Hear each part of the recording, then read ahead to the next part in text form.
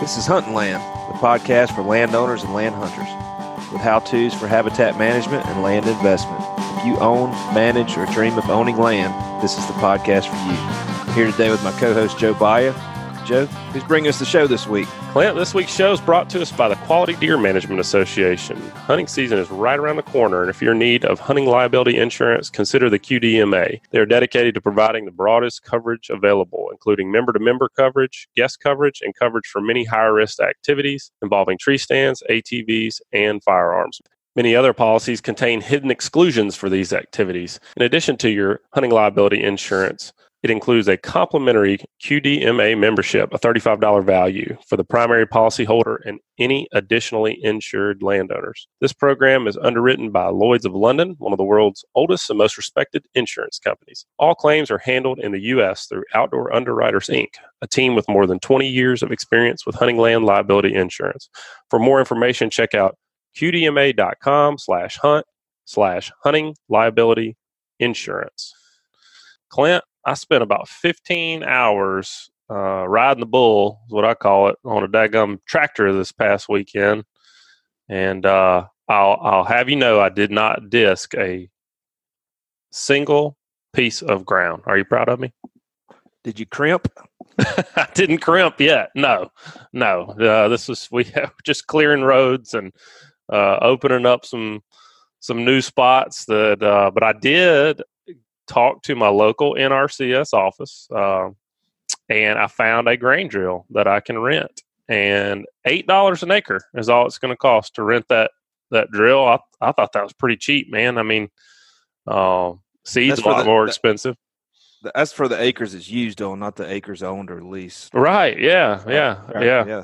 I thought that was a heck of a deal, and you just get in touch with your NRCS office. You check it out. There's not really like a day fee there. I thought maybe there'd be a fee associated with how many days you had it and all that. It's really, you just check it out and let them know when you plan to have it back, is how I understand it. And so it's like a library book. Yeah. Just I wonder if they charge you if you just hang on to it, though, or do you just get like a fee that's waiting on you when you come back?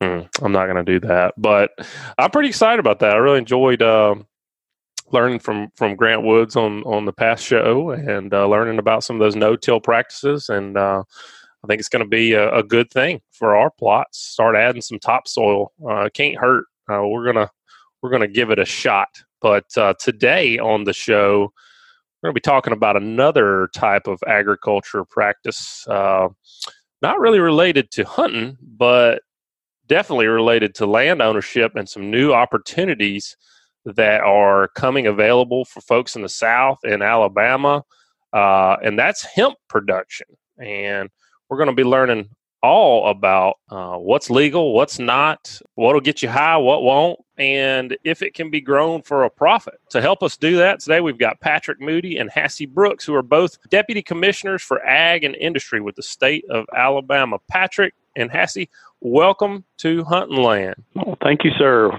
Yes, sir. Likewise. Well, y'all tell us a little bit about what you guys do for the state. Patrick, we'll start with you. Tell us a little bit more about your position and what you guys are up to.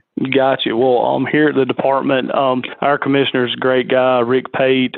He's got an ag and industry background, so he's been at the helm here since about January. I had a chance to come back with him, and I'm the deputy commissioner that does a lot of the governmental affairs and legislative affairs type stuff, and then just kind of try to help with some of basically anything the commissioner needs, constituent services, those type things, and help us navigate government world. Ag and industries, we enforce a lot of federal programs.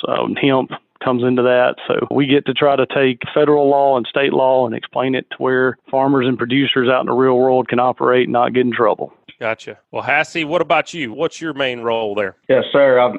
Like Patrick, I've been a part of Commissioner Pate's team since he took office January the 14th, and he kept me a part of his team. I worked for our prior commissioner for the past 8 years, and my involvement with the department is primarily around federal affairs, working with our different congressional offices, dealing with the different stakeholder groups in Alabama related to an array of agriculture issues. And then from time to time, some special projects that come up. And of course, the topic of hemp has definitely been a special project for us. It's been a team effort here. So we're excited about what's going on in year one. And thanks for this opportunity today. Well, unless you've been living under a rock, I know you've seen some of the signage around for different CBD oil and a lot of the new products that are out there for pain relief and all this, so many different things that's being promoted right now. But today we want to talk about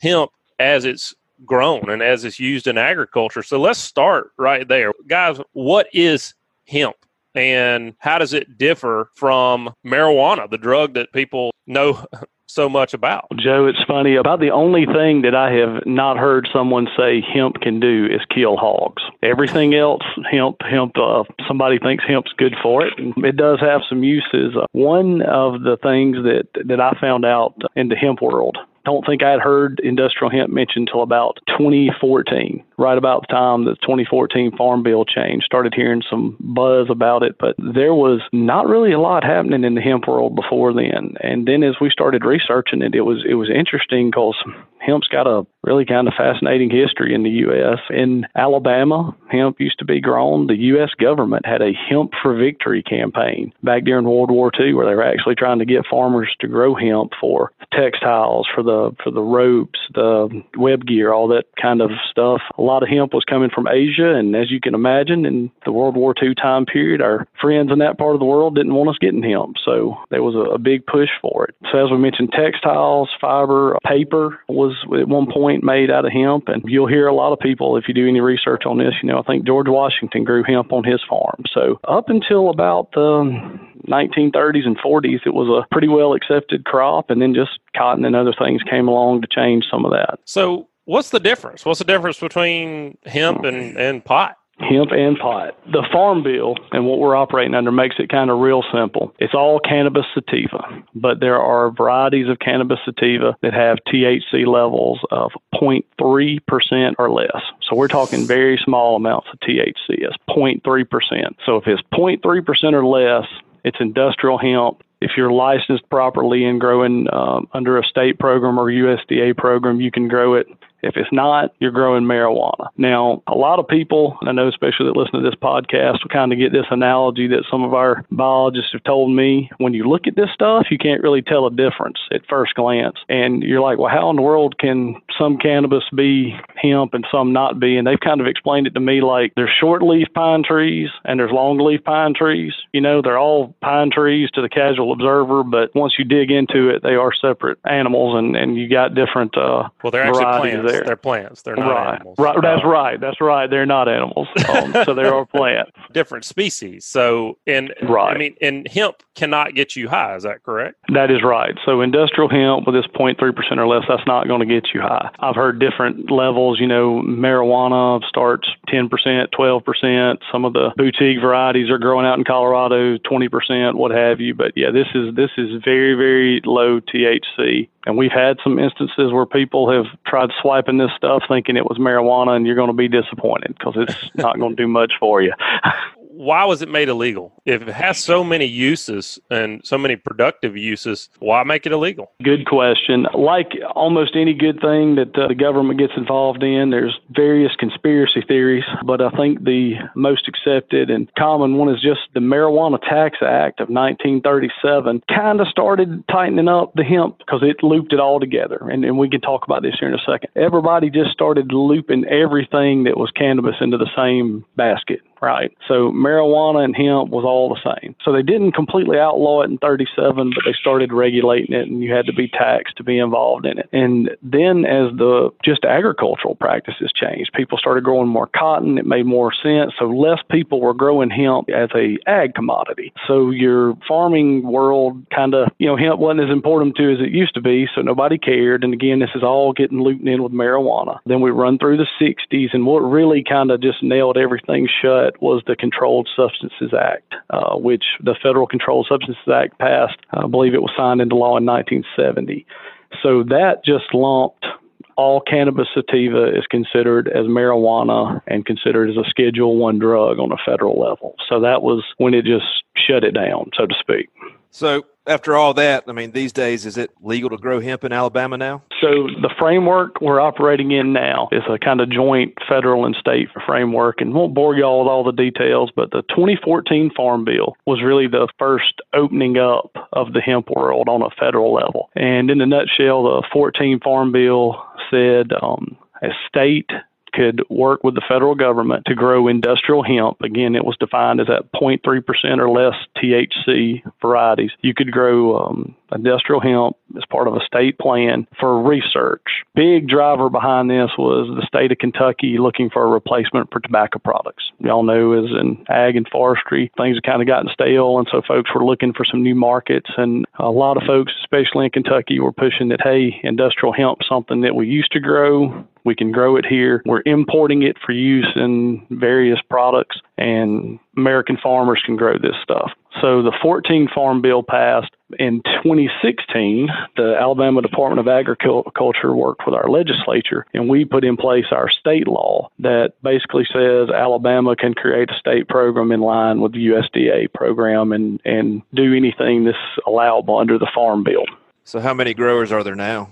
Do you know the amount of acres planted? In Alabama, we approved through the Year 1 pilot program, we approved 157 growers are considered licensed growers. Ultimately, we had 182 applications, but 157 of those executed license agreements with the department. And based on that number, 157 growers, that approved acreage was around 8,000 acres. But as we have gone through this particular growing season, which we're still in the growing season currently, that acreage number is somewhere in the area of 3,000 acres. We haven't gotten quite our hands wrapped around on the exact acreage, but there's been numerous cases if a producer got a permit or license to grow 20 acres, he may have only planted 10 acres based on, seed cloned availability. Talking about seeds, I mean, in comparison to what we're used to seeing, soybeans, cotton, corn, peanuts, how do you grow hemp? How long does it take? What we're seeing is we had some Alabama licensed growers that started planting their crop around the end of May, all the way up to some of the licensed growers putting their crop in the ground around the 1st of August. So there has been a fairly wide planting window. But what we're seeing now is those that planted in the latter part of May, we have already sampled and tested some of those crops, and those producers have harvested. And really, it's not necessarily calendar days as far as, is it going to take 60 days or 75 days for a crop to mature? It's all based on daylight hours. Speaking of that, what affects the THC levels or what can dictate, you say, one stand to go up or down in that? That can be an array of the availability of water, well-drained soils, nitrogen uptake, climatic conditions. I mean, those are all things that we have learned from other states, but now we are experiencing that here in Alabama this year since, we're in Year 1. You mentioned those other states. Where else is this legalized? Are there other pilot programs like this being put into place with any of your neighboring states? There are, and Hassie can get into some of the more details, but in the 2018 Farm Bill that just passed at the end of 2018, we're really going to see an opening up of hemp, because that allows for, even in states that have not passed state legislation like Alabama has, someone can apply directly to USDA and grow under a USDA program. So we're going to see this in other states, and I think Hassie probably will have the best info about who's actually growing now and out of our neighbors. Now, you guys were talking about the THC levels and what's acceptable and what's not. And then, Clint asked the question, it sounds like that can vary depending on environmental factors, but it's legal to use the strains that have lower THC, but is there testing being done once there's been a harvest to confirm that? Is there a way that that environmental factors could raise that THC level and, I guess, make a crop illegal? That potentially. So here's the process: is once we have a license agreement with a grower, and we have approved their seeds or their clones that they will be growing. So they plant their crop. They're managing their crop like any other ag commodity that's grown today in Alabama. There is a process where prior to their intended harvest, that producer does consult with the Department of Agriculture staff to let them know that they are ready to harvest. And from that point, we have our inspectors come out, schedule a farm site visit. We pull samples of that crop. Then the farmer can continue or then can proceed with the harvest.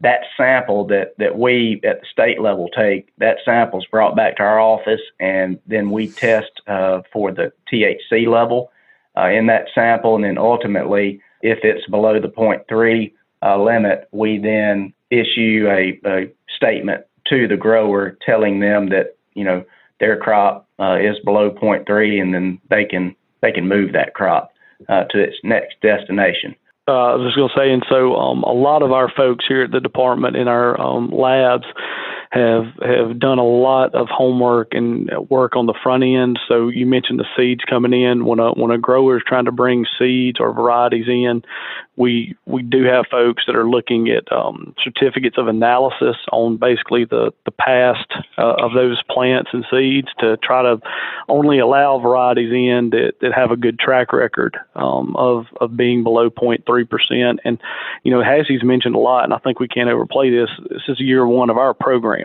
So we are dealing with varieties that may have done well in a North Dakota or a Kentucky or somewhere like that. And, it's different in central Alabama where it's 100 degrees and no rain for 3 weeks and some of those things. And in some areas where it's humidity issues we hadn't dealt with. So all that can affect those plants, which is why our inspectors and folks in the lab doing the testing are so important to all this. Clint, I'm sure you've gotten some of these phone calls. I know I have. It seems to be a lot of speculation going on with hemp. From what that's just totally anecdotal, but I get been getting quite a few inquiries from people from out of state who are looking to purchase land for the purposes of growing hemp. And they're looking at timber and considering converting that. They're looking at current row crop, and they're talking about adding irrigation pivots. Clint, have you been fielding some of these same kind of inquiries? Yeah, absolutely. I mean, it's people just trying to understand where the market's going and what's going to be the best path for them and their business.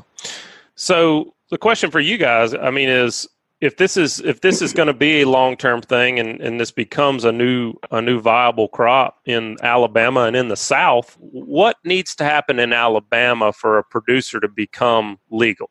How do you become a hemp farmer in Alabama? Well, the first step in that would be a prospective grower would need to fill out an application during the application period, which we will inform you guys that the application period for the 2020 growing season, that application period will begin September the 23rd of 2019. So here, in a couple of weeks, we will be opening up applications for the 2020 growing season, and we will run that application period through October 31st, 2019. What's the best place for someone? So we've got an application period coming up. Rather than get into the specifics, what's the best place for the person to find out those specifics, either online or at a local office? Where do they need to go? The easiest place, and we will have our applications online starting, September the 23rd, and that would be agi.alabama.gov. You can go to the department's main page, and at that particular time, we will have a link on our main page where you can be directed to our hemp webpage. And on our hemp webpage, you will then, those prospective growers and even prospective processors will be able to access that particular application for the 2020 growing season. Well, ultimately, question I've got is, if assuming you got to get legal first and foremost, you got to make sure you're doing everything you're supposed to do from a legal standpoint. But what I'm curious about is hemp going to start replacing some of the fiber crops that we have here in the South? And, things like cotton and things like pine plantation. I've heard like Patrick, like what you were saying, there's a multitude of uses for hemp. And I've even heard some people saying that hemp is much stronger than pine, and it can be used for a lot of the same applications that pine can be used for. So is our climate, and you were talking about that heat and that rain, is our climate favorable for growing hemp? You were talking about Kentucky having a nice climate for it. Is it good there in Alabama as well? Well, we're finding that out right now.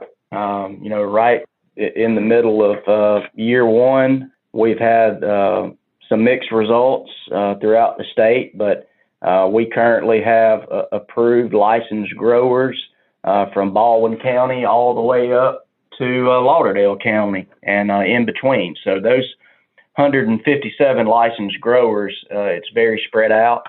As you know, Alabama's a diverse geographic state, different soil conditions at times, various degrees of temperature changes, humidity conditions. So we're seeing right now that there's some good industrial hemp that's being grown right now, and then there's some cases where not so good. And y'all know how with any commodity, there's going to be learning curves and ups and downs. So we're optimistic about it, but there's we know it's grown here in the past, and hopefully we can find some varieties that'll work, and it'll give some of our farmers and landowners another tool in the toolbox. Speaking of tools, is there anything that a conventional farmer needs to do to be ready to grow hemp? Are there any new implements, new technology they need to procure? That can vary, and we're learning this each day based on the acreage that a grower is planting. A lot of it, and Patrick alluded to this earlier, is following a tobacco model that Kentucky's been the leader in on the small acreage plantings, anywhere from an acre up to 15 acres, which by the way is very labor intensive. So somebody growing 10 to 15 acres of hemp for floral purposes, ultimately CBD purposes, that's a lot of time, a lot of labor, and the model from a implement standpoint is basically kind of like a tobacco model. So you've got some of these growers that are growing this on plastic, which we call in the ag world plasticulture, kind of like some of our large tomato growers are using today. So your traditional grain producer, cotton producer, for them to get into growing hemp for floral purposes, there would need to be some implement, modifications and new implements, that they would need for their farm. In generalities, one thing that a possible grower is going to have to decide is, are you going to grow for hemp, or are you going to grow for the floral? Are you going to grow for fiber, or are you going to grow for the floral CBD type purposes? Because those are going to be different varieties of plants. And I have not seen any with my own eyes yet, but I understand some of these hemp fiber varieties grow 18, 22 feet tall. So some of the equipment to handle that, cut it, and bale it is just going to be something that, someone's going to have to decide, am I in the fiber market? And if I am, I'm going to have to invest in some of these things. And that's going to be something that we're going to have to see how it develops, and it's probably going to lead into some more questions, but I think a lot of that is going to get into the processors and what are processors looking for, and which processor gets in an area first. Speaking of that, talking specifically hemp, how much can you make per acre on both the volume and an income standpoint? What are y'all expecting at this point? That's been all across the board, and really, since we're in year one, we don't have any hard numbers in Alabama. There's been several of our growers, while they're doing their due diligence, has referenced material that is published by the University of Kentucky through their extension system. There's some enterprise budgets that they have developed for somebody that's growing this for the fiber and also for somebody that's growing this for the floral purposes. But right now, we don't have a good gauge here in the state on what true input and true income is for this crop at this time. One of the requirements for our growers, licensed growers this year and going forward is going to maintain this requirement that they report to us things like the yield, the varieties they were growing and those kind of things, so that we can have a better data set, so that each generation of growers, if you will, each year will have a better idea of what's working in Alabama, what the real world value is. And our university partners have been willing to help us with some of that. And of course, USDA's working to gather this information from all the states across the country, so that as this industry develops, we'll all have a better understanding of it, everything from what is a real demand to what is a realistic expectation as a producer. And jumping over to processors, I mean, are there any established in Alabama? And if you want to become one, how do you do so? The processor involvement at the state level, we had over 65 applications come in this year for year one. Of those 65, we issued 59 processor licenses. We have found out over the last couple of weeks that 59 number, we're not going to have 59 processors processing hemp this growing season. Some of those erred on the side of caution in the beginning and obtained a processor license just in case they decided to take that route, back in April when we issued these licenses. So we're looking ballpark somewhere in the 30 to 35 range on the number of processors that will actually do some form of processing in Alabama. It sounds like right now, that's about one processor for every 5 farmers. How does something like that compare to, say, cotton or pine plantation, where, a lot of times the marketability of your trees is very related to your proximity to a mill and what type of products that mill produces? And, how does that compare to, say, cotton or pine plantation with regards to number of processors and the number of producers? Well, from a cotton standpoint, this year Alabama's ballpark in the neighborhood of about 520,000 acres of cotton planted in Alabama, and we have around, I may be off 1 or 2 on this, but we have around 24 cotton gins in the state of Alabama, 24 to 26. So they're producing a tremendous amount, and that's my question. Right. Is that if people really take to producing hemp, are we going to be able to keep up with production? Is processing going to be able to keep up with production? Do y'all have any feel for the processors that are currently permitted? Do you have any feel for the amount of volume that they could handle? At this time, we do not. And one thing that is worthy of you guys to know and your audience to know, that some of our growers in Alabama have obtained some contracts with some out-of-state companies. So they will be growing their crop here in Alabama. But when they harvest that crop and ultimately get that crop, released based on THC results, that harvested material will be taken to another state that's already had an established processing facility the last couple of years. So we've got some out-of-state processor involvement as well. And Hassey brings up a point there. So one of the 2018 Farm Bill changes that kind of is helping to spur this industry as well is they really tried to clear up the transportation issue. Mm-hmm. So USDA's position is that if it was grown under a officially licensed program, that it can move across state lines and go into interstate commerce, because there had been some issues with that's kind of stymied this from picking up. And a lot of our year one processors, it's kind of that chicken versus the egg question, right? Like, which came first? So a lot of the processors are wanting to be a processor, but they're also not building modular, may not be the right word, but they're starting small with the hopes that they can grow. They're not coming in there and putting in like in the forestry world, they're not coming in and building a huge pulp mill complex right off the bat, right? They're kind of gauging it to see where we need to be and where we're going to go.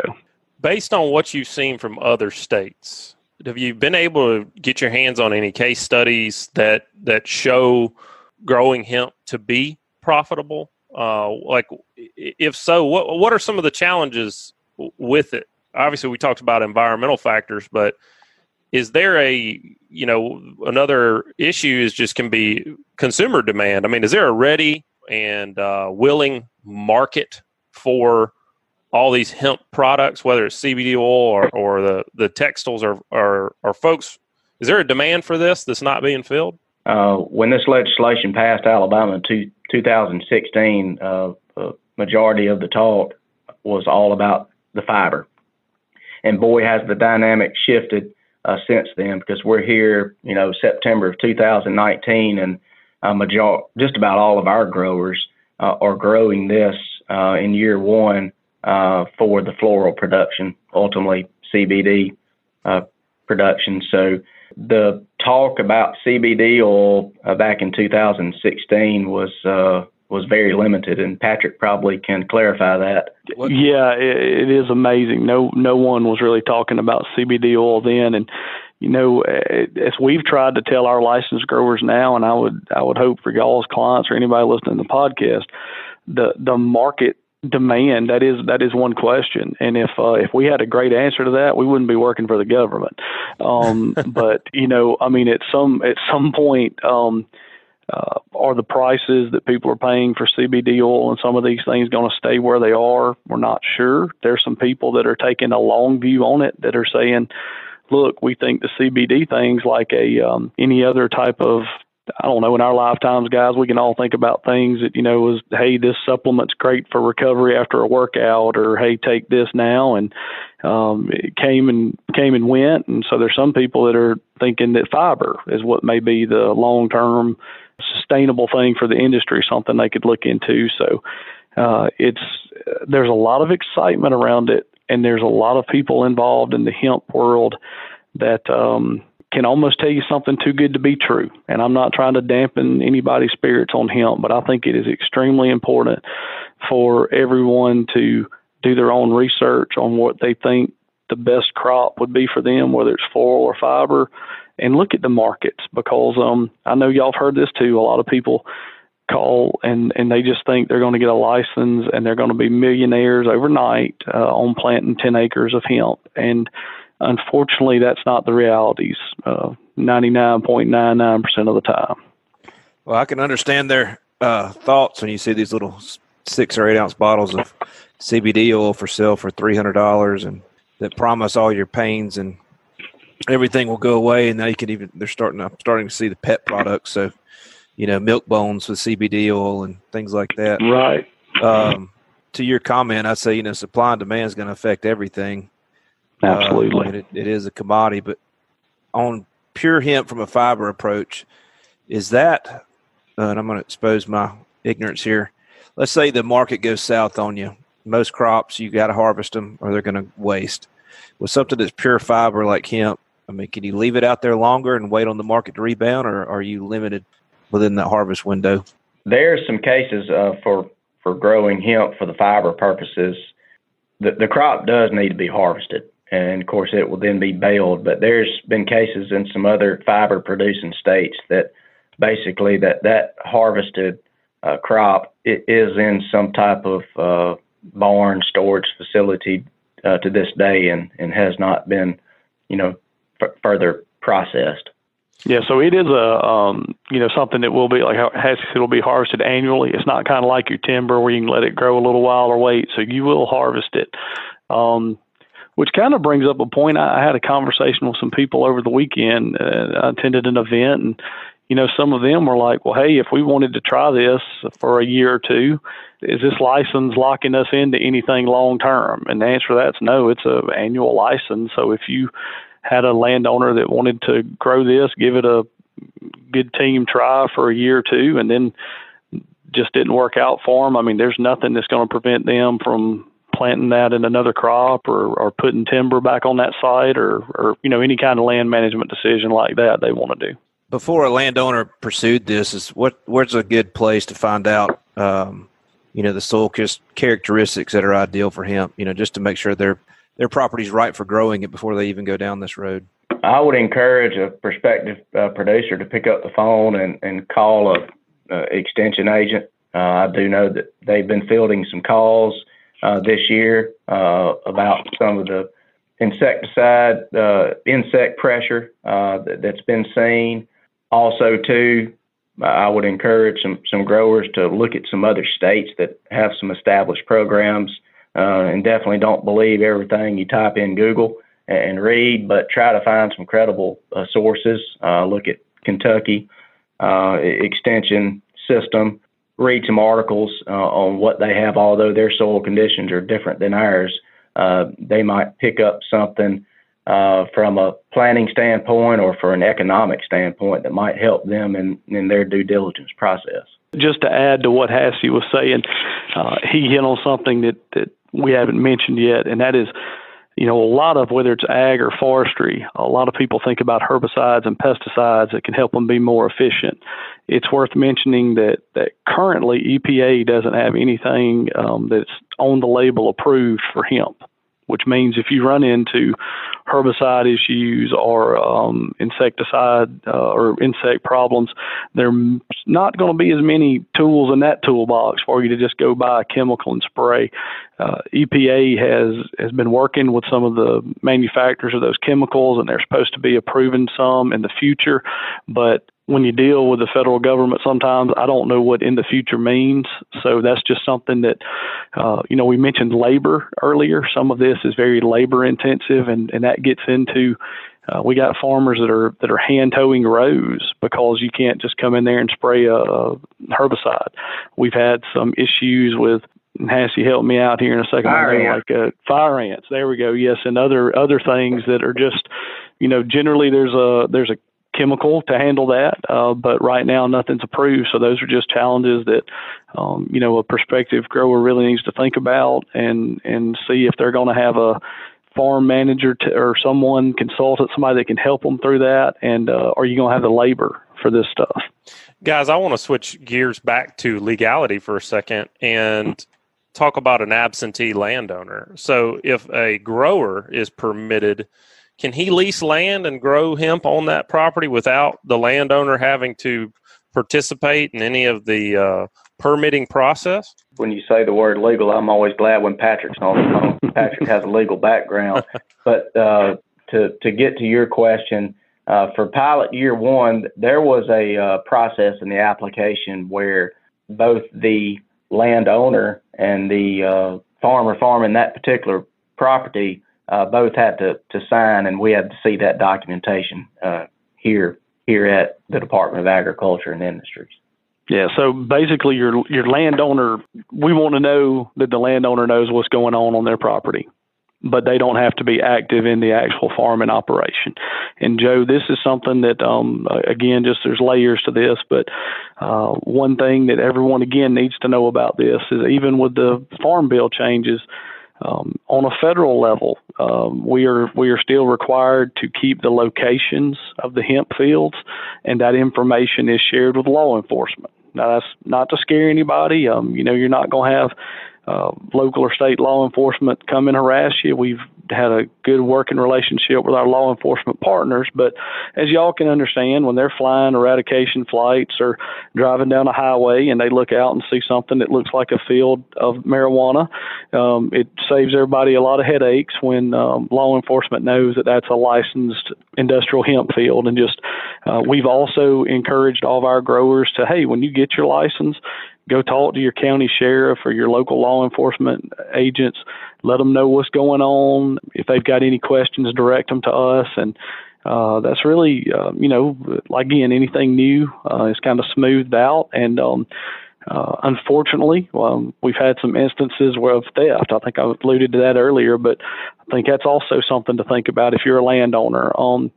If you have some fields or if you have some area where you can grow and it's off the beaten path, do you want to grow there versus grow into your field that's right next to, I-65, right? So you got more people seeing things and know what's going on, because there have been some arrests made this year of folks that have seen this stuff and for whatever reason decided they were going to go steal Farmer Brown's crop, and that is where the law enforcement agents came out and had to do what they needed to do to handle that situation.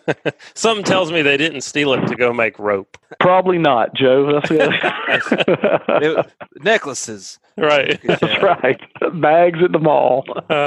Can you get crop insurance for this, the way it's set up now? As we're in year one of the pilot program here in Alabama and for other states that are growing hemp this year, there is no crop insurance available.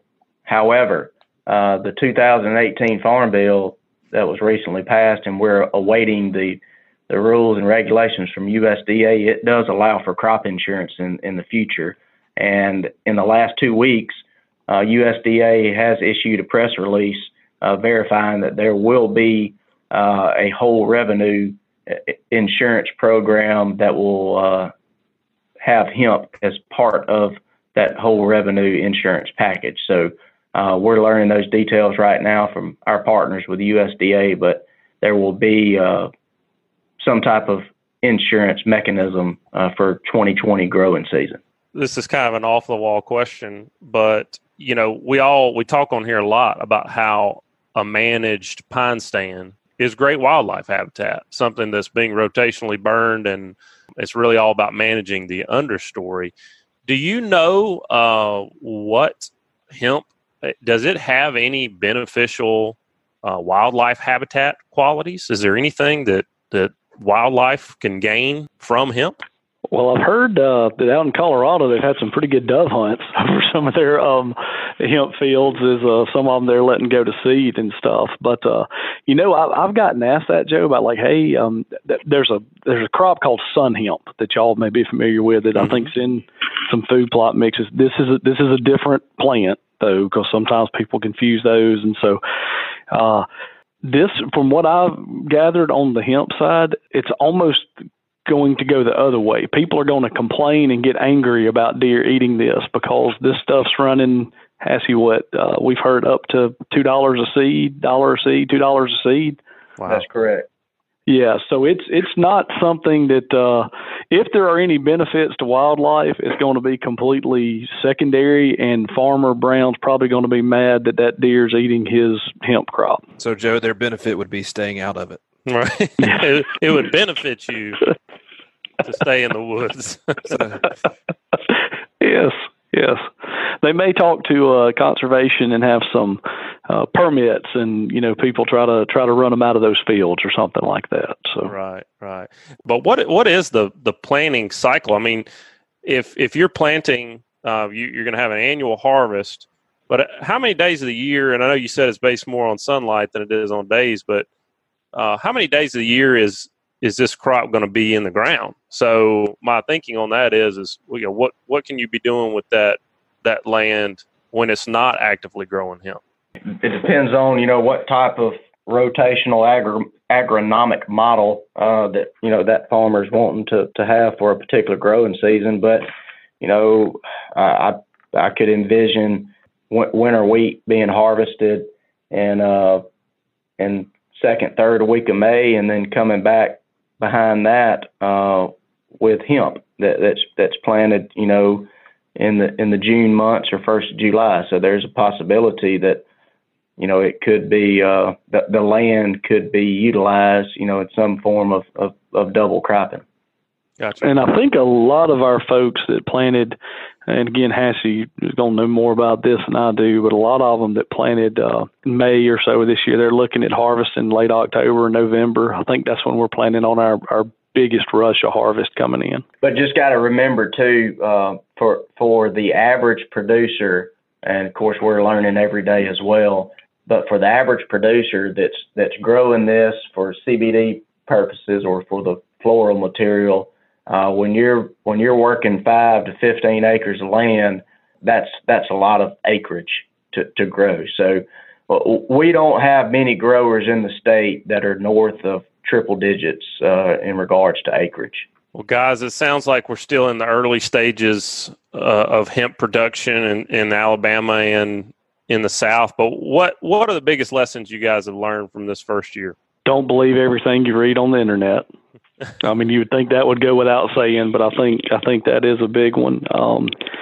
Like a lot of things in life, it's about relationships with your seed and plant producers, and it's going to be about your processors. We had a lot of folks that planted or got a license to plant and hadn't thought about the end game. They had seed in the ground and were growing, and then they were starting to ask questions about who am I going to sell this to? And that's, I hope that works out well for those folks. But I know that was some scrambling around. I think a lot of people in hindsight would say it's probably good to know who you're going to be selling to before you make an investment to go into this. The security, the theft issues, I mean, we wondered if that was actually going to be something. Had some farmers out of an abundance of caution built high fences around where they were going to grow this stuff anyway. And then as the season went on, we saw there really were people that were stealing it. So that wasn't a wasted investment. So, that's just going to be a business decision going forward on some people. Are they going to invest more in security on these fields or not? And that's something I know have come across my desk. Cassie, do you have any that, from your perspective, you'd add? I would encourage any grower, do their own due diligence. We've got a lot of smart farmers in our state, and they are seeing the commodity prices right now for our traditional commodities, and a lot of those producers are trying to explore and search different avenues to have another tool in the toolbox to possibly have a positive revenue stream. But do your homework. We can't stress security enough. Genetics. Be cautious if ultimately you are an approved grower on your variety selection on what you are wanting to grow. We've had some rather delicate conversations with folks that had found a sweetheart deal on seeds and plants. We mentioned the price and being a little high a minute ago, and it's just another one of those things. You may have found the guy that's willing to sell you a good genetic variety for a quarter of the price of everybody else, but double check that, because a lot of those times we were like, hey, they're not giving y'all lab results for the certificates of analysis that match up with what you think you're buying. So, it's like everything. I understand everybody wants a competitive advantage, but there's going to be some things that just... You get what you pay for. That's right. You get what you pay for, and if it sounds too good to be true, double check it.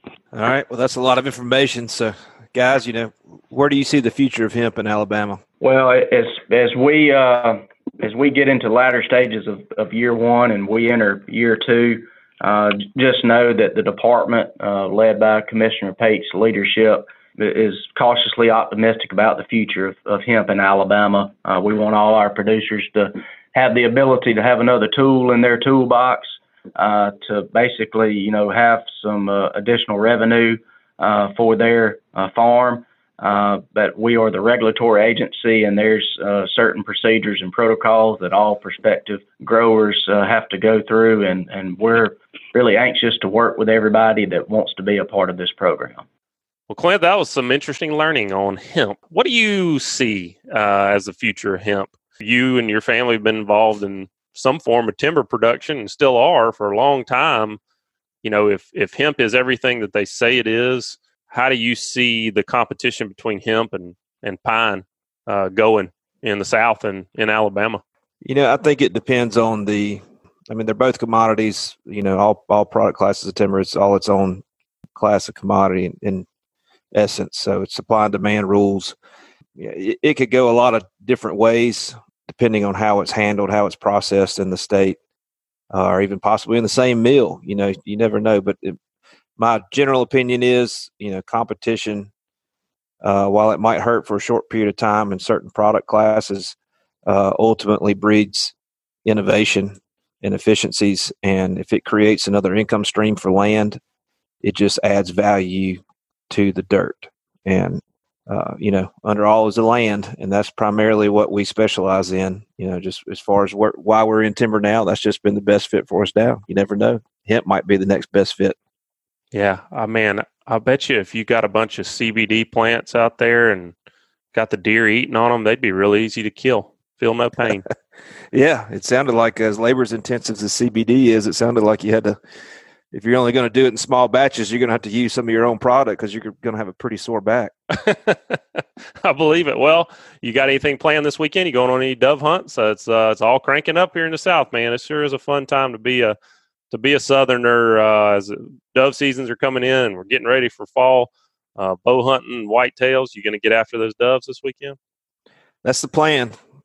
We're going to keep an eye on the weather, but with the exception of it being as hot as it is, if it stays sunny, we'll be out there. Well, folks, if you're getting out this weekend, we wish you a safe and a happy time outdoors. We appreciate you listening. Hope you learned something. If you'd like for us to send you the show each week, just send us an email at pros@landhunting.com, and we sure appreciate your reviews and subscriptions wherever you listen to podcasts.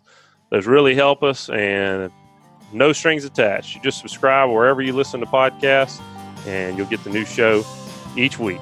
Y'all be safe out there. We'll talk to you again soon.